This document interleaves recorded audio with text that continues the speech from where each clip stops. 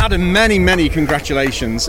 Pole position sounds good, doesn't it? It's amazing. Yeah, it's. I can't believe it's taken me this long to grab my first pole. It's taken forever, but no, for us, that feels fantastic for us. The car's been absolutely mega, and hopefully we can have the same sort of success we've had today in the races. How determined were you after Snetterton? Because I get the sense you were a bit disappointed from Snetterton. Yeah, we came away. There was a load of points up for grabs, and unfortunately we came away with hardly any. So we took a massive kick in the championship, and hopefully now being on top position for races 1 and tomorrow we can hopefully salvage some of that back. But no, the car feels great, and like I said, I feel really up for it.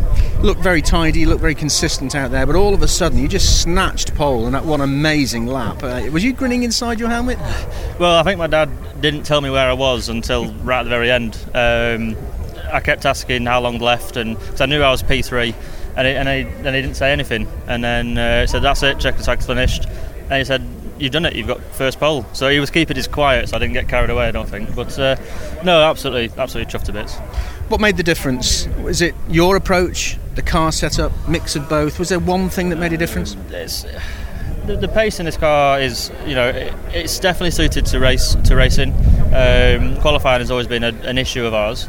But no, I just gone in mega confident, we knew we had good pace in practice 1 and 2, and then we bolted 4 new tyres on it, and the car was straight on it. So, but yeah, no, it was just one lap, and that's all you need, really, isn't it? I've just walked past the garage. There's huge smiles there. I think you're going to get a heck of a welcome when you get back. Many congratulations. Well done, Adam. Thank you very much. Cheers. Thank you.